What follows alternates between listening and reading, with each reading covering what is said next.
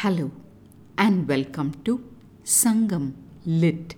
This is Nandini Karki, and in this episode we listen to wise words about the inevitability of an event as portrayed in Sangam literary work Kurundogai 366, penned by Peri Chattanar. Set in the mountains of Kurunji, the verse speaks in the voice of the confidant to the lady's mother, revealing the lady's relationship with the man.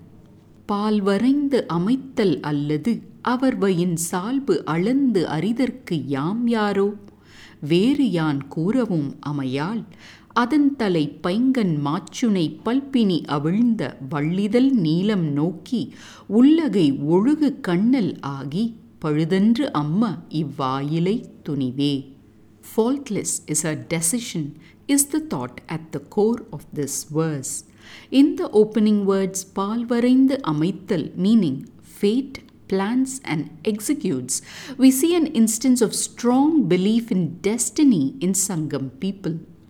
Away from abstractions, the beauty of the real world can be sensed in Paingan Machunai, meaning a huge spring in the midst of much greenery.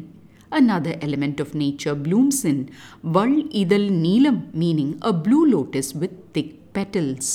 A phrasal portrait of the lady can be seen in Orugu Kannal, meaning lady with tear-filled eyes, ending with the words Ivayilai Tunive, meaning the strength of this maiden wearing well-crafted jewels. The verse welcomes us within.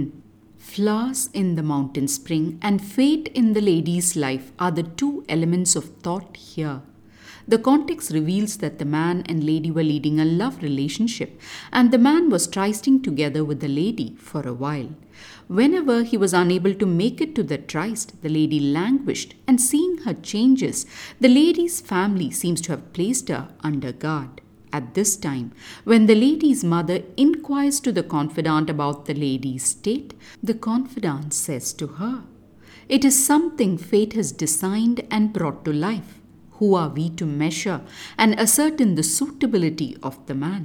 Even though I suggest different ways of being, she listens not, and she continues to think about the huge pond amidst the green surroundings to focus on that blue flower with luscious petals which has opened out its tight buds. Filled with worry within her mind, she becomes the tearful one. Blameless is the resolve of this maiden wearing well-chosen ornaments." With these words, the confidant reveals the deep love in the lady's mind for the man to the mother and subtly bids her to end the lady's misery by taking steps towards the lady's marriage with the man. Time to ponder on the philosophy hinted. The confidant starts by talking about the certainty of fate. This is a thing that fate has decided to take in its hands and enact, she says. The question about which specific event she is referring to is answered curiously by a question she puts forth to the lady's mother, asking, "Who are we to stop that fate by assessing the qualities of the man and weighing whether he is suitable for the lady?" So, the event fate has brought about is nothing but the relationship between the man and the lady. Then she goes on to say how, although as a friend she advises the lady not to be so beyond her words of advice, the lady continues to think about the blue flower amidst the lush springs, the one the man presented to her, and is filled with worry, result of which tears keep filling her eyes and falling from there. Saying that no blame can be placed on the maiden's resolve, the confidant concludes her words to the mother. A verse that has the striking flower of acceptance at its core. "See, this is fate's decision, mother," the confidant says, and points out the futility of being critical about the lady's love. Hoping these words will pave the path to joy in the lady's life. Now, let us turn our minds to a dilemma this verse raises, one that is challenging for friends and parents. When a person speaks of how they are in love with someone else, shouldn't the friends or parents pause to even think if that person would be right and suitable to their friend or child? Especially for parents, wouldn't it be hard to accept such a decision without any questions? Also, a related question is, if you know that something is not right with the person your friend is in love with, do you tell them or do you let them find it out for themselves?